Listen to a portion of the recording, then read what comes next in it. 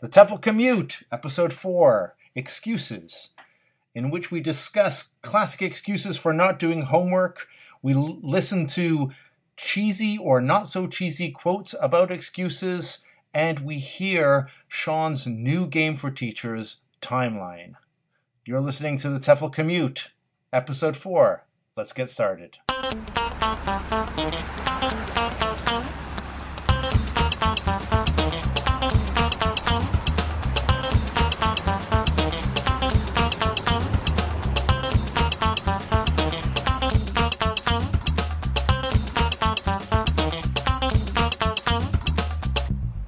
You're listening to the TEFL Commute podcast. Hello and welcome to the TEFL Commute. My name is Lindsay Clanfield. And I'm Shaun Wilden. There, that was a nice, quick introduction.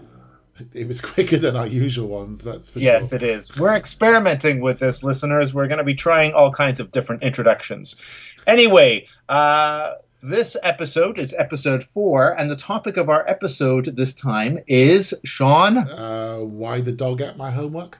Yes, or in the one-word equivalent is excuses. So, we're going to be talking about excuses. Yes. Why the dog ate my homework? It's a silly excuse. Yeah. Does it ever get used anymore? As a teacher, I've never actually heard it. No, I think it's almost apocryphal, isn't it? Yeah. Has anyone ever used it, do you think? I wonder. I was looking around. I couldn't find the origin of it. But I tried to find the origin as well. I mean, there are plenty of websites which are sort of named after it, but I just wonder if it's one of those things that we expect people to have said, but not said. And in fact, most people, websites seem to be suggesting these days that the dog doesn't eat the homework anymore. The printer does, or email does. Yeah, no, exactly. I think that we're going to be talking about excuses, different things of excuses, but let's start with student excuses for not doing homework. This is what most teachers are probably familiar with, is students not doing homework and then giving you some kind of excuse.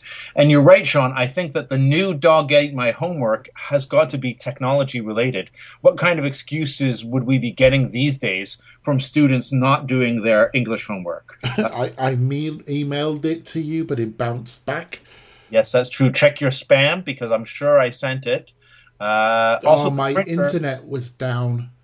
Yeah, the internet was down. It was on my. I never got the email, or the date was wrong on the email. That would be another one. Or I never got the assignment, especially with assignments being sent digitally, sort of not done in class, but maybe the teacher has uploaded the assignment to the platform or a blog.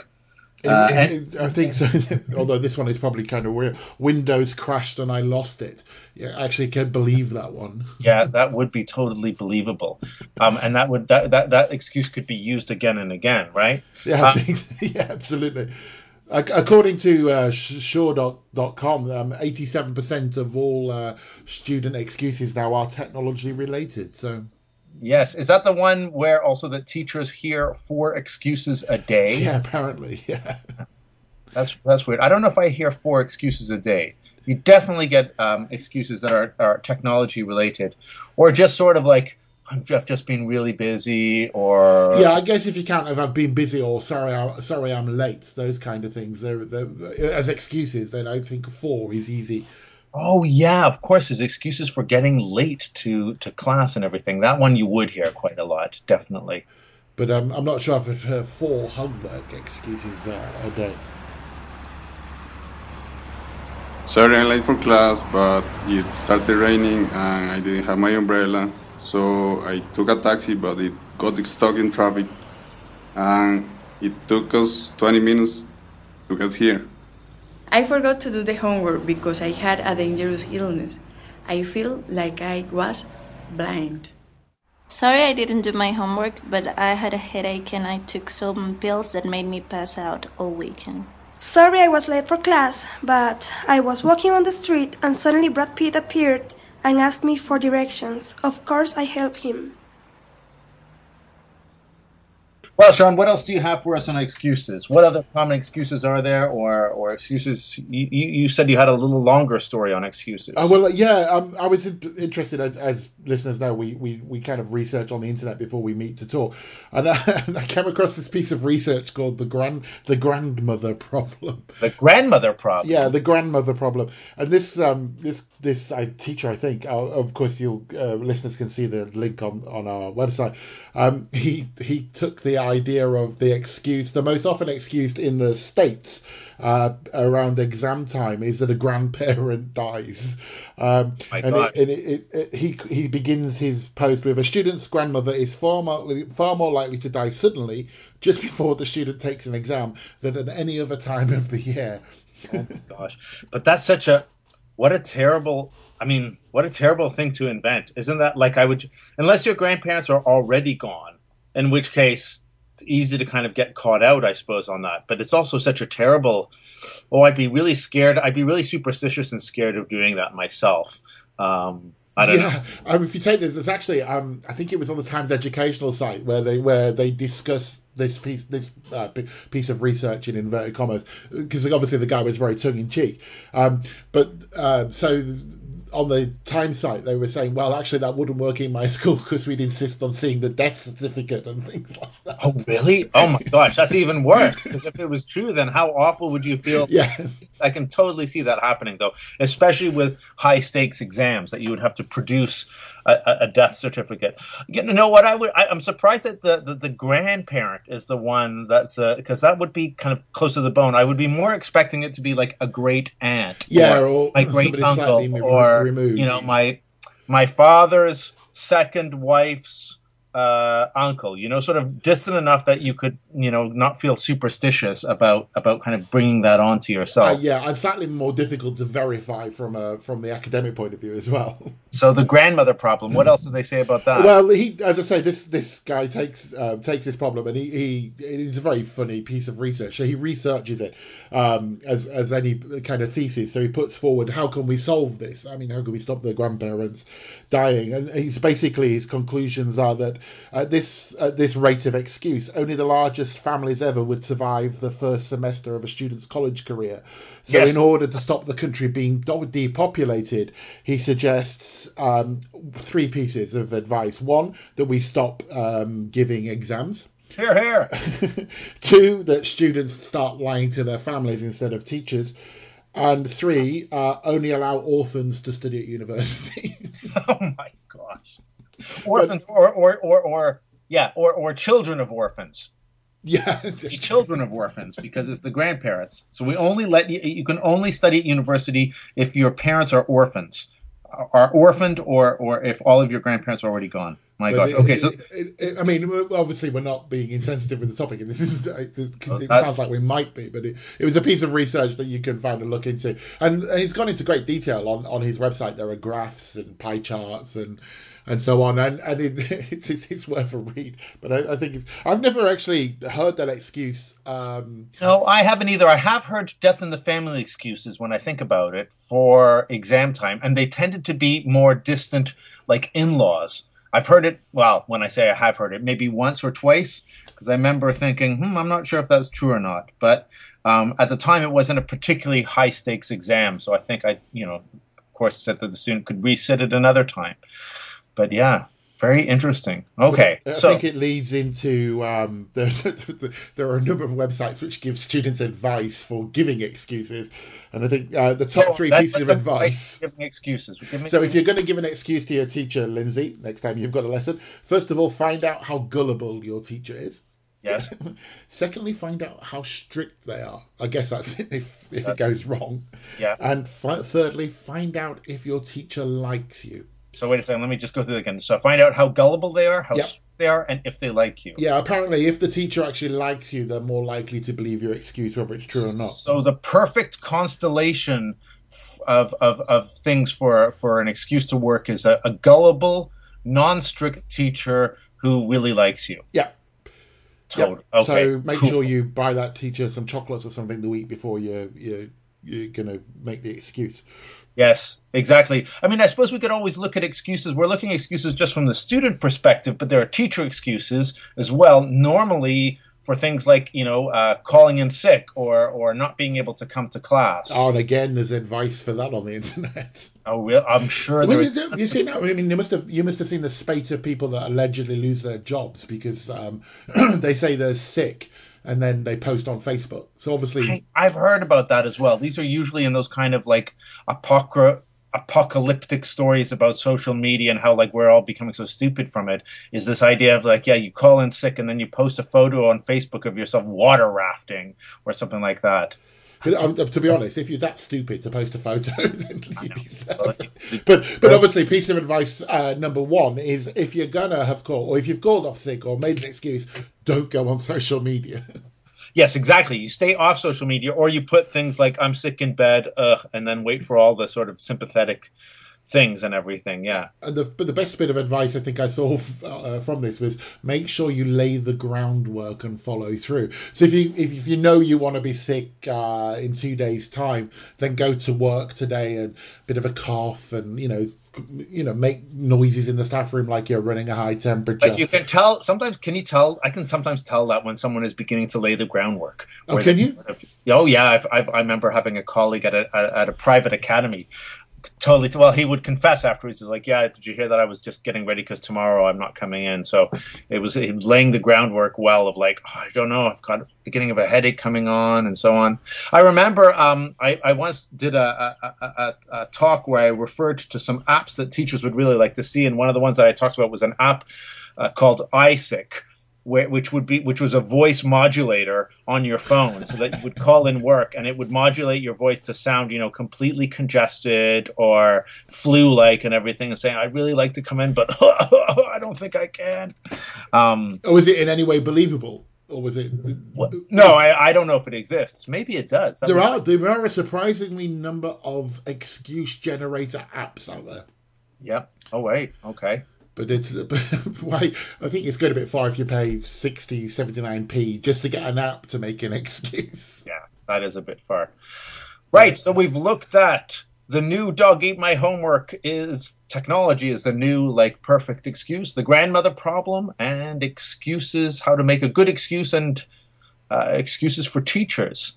And now we're going to be trying, again, something new on the show. This is a section that Shaun's been working on. It's another game for teachers, and we're calling it Timeline.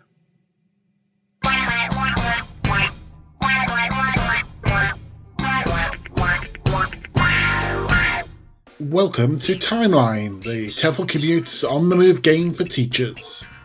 In this game, you need to draw yourself a mental timeline, and then we'll give you a number of items that you have to put on that timeline in order of invention, discovery, or first use. You'll get a point for everyone you get in the right order, and though there are no prizes, 5 points will leave you feeling fairly smug in the staff room. And here are this week's 5 things, inspired by our research for episode 2, which was on stationery. Here comes the list in alphabetical order. Item 1, coloured chalk. Item 2, the International Phonetic Alphabet. Item 3, the overhead projector. Item 4, the paperclip. And your 5th and final item is a post-it note. You now have about 10 seconds to put them into the correct order. Remember, you're putting them on a timeline, with the one furthest away being the first invented and the one closest to now being the last invented. Off you go, and good luck.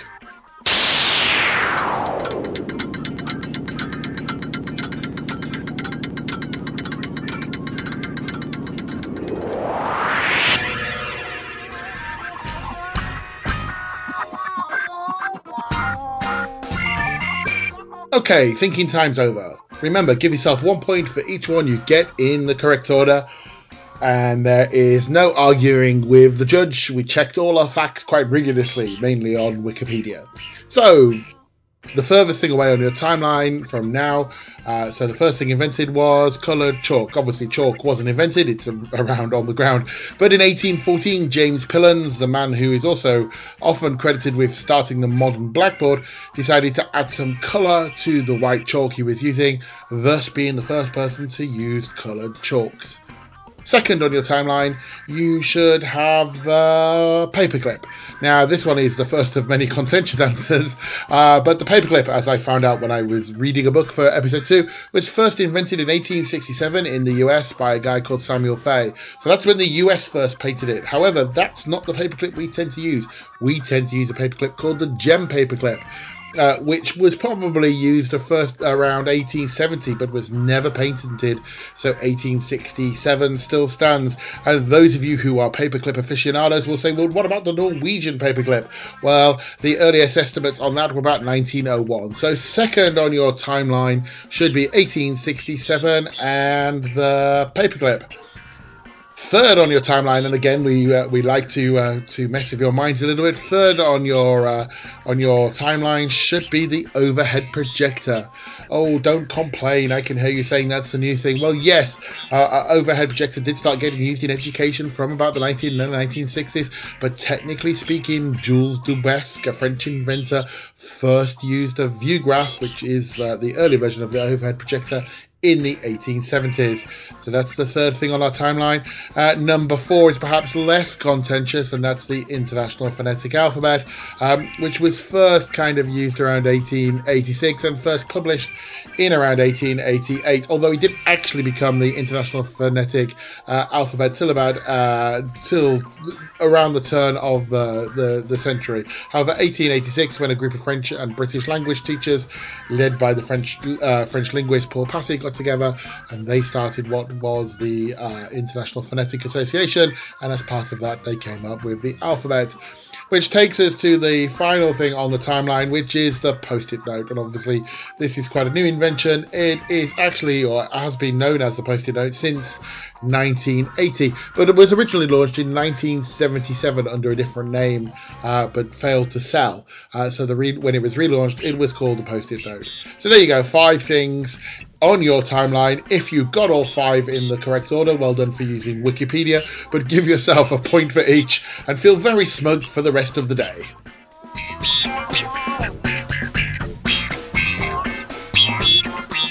Join us again in a future podcast episode for another game of Timeline. I brought something in that we could play a little bit here, Shaun. I've got something new to try out on. Oh, a game. Ready? It's to do with excuses. Okay. So when I was looking for excuses, I found, of course, like tons of these sites with quotes. There are tons of them, aren't there? Yeah, quotes about excuses and failure, right? And there was this excuse. That's interesting. Excuses and failure go together there. Yeah, so like they were often kind of linked together topically on these motivational quote sites. So what I've got a whole bunch of them. I want to read a couple. Well, not a couple. I want to read, let's say, 6 or 7 to you, and I want you to answer just instinctively. Is it a deep quote, like something that you agree with, that you like, or is it cheese? Okay. Cheese being something you don't like. All right. Right. So you can say deep or cheese. Of course, you can sort of give a few details. You can say, okay, not deep, but I like it. Or you can say just total cheese. Okay, you ready? You can tell you're a teacher the way you've set this up. Yeah, I know. Are you going to check your instructions? I'm concept checking. Okay. So deep cheese. Deep cheese. All right, ready? Yep. Okay. Bad excuses are worse than none. Deep. Okay, good. That was Thomas Fuller. Well, don't you think an excuse should be well thought through if you're going to use it? Yeah, that's true. Okay, let's keep going. Right. Don't make excuses. Make good. Oh, cheese. That was Albert Hubbard. Okay, all right. Every vice has its excuse ready. Deep. Okay. Publius Cyrus. He who excuses himself accuses himself. Cheese. Okay. All right. 2 wrongs don't make a right, but they make a good excuse. Deep, because I like that. Okay. We have 40 million reasons for failure, but not a single excuse. Oh, that's definitely a Facebook quote. Cheese. Cheese, okay. People with integrity do what they say they are going to do. Others have excuses. Ooh. Deep. Okay. I like this. Okay. It's easier to find an excuse than to find a reason. Deep. Never ruin an apology with an excuse. I like that. Deep. Okay. Last one. Don't look for excuses to lose. Look for excuses to win. Oh, that's it sounds like an NFL coach, doesn't it? Chichi Rodriguez. Someone can tell us who that is. I don't know, but it does. Cheese. Cheese. Motivational Right. cheese. This sounds like this could be our cue to go into a new mini section. Oh, yeah, let's do that. Yeah. And now it's time for this week's teaching philosophy from a Facebook meme. A truly special teacher is very wise and sees tomorrow in every child's eyes. Author unknown. Right, everyone. Thank you very much for listening. This brings us to the end of our episode on excuses. My name is Lindsay Kleinfield. And I'm Shaun Wilden. And you've been listening to the TEFL Commute. Thanks, everyone, and see you next time. See you next time. Bye.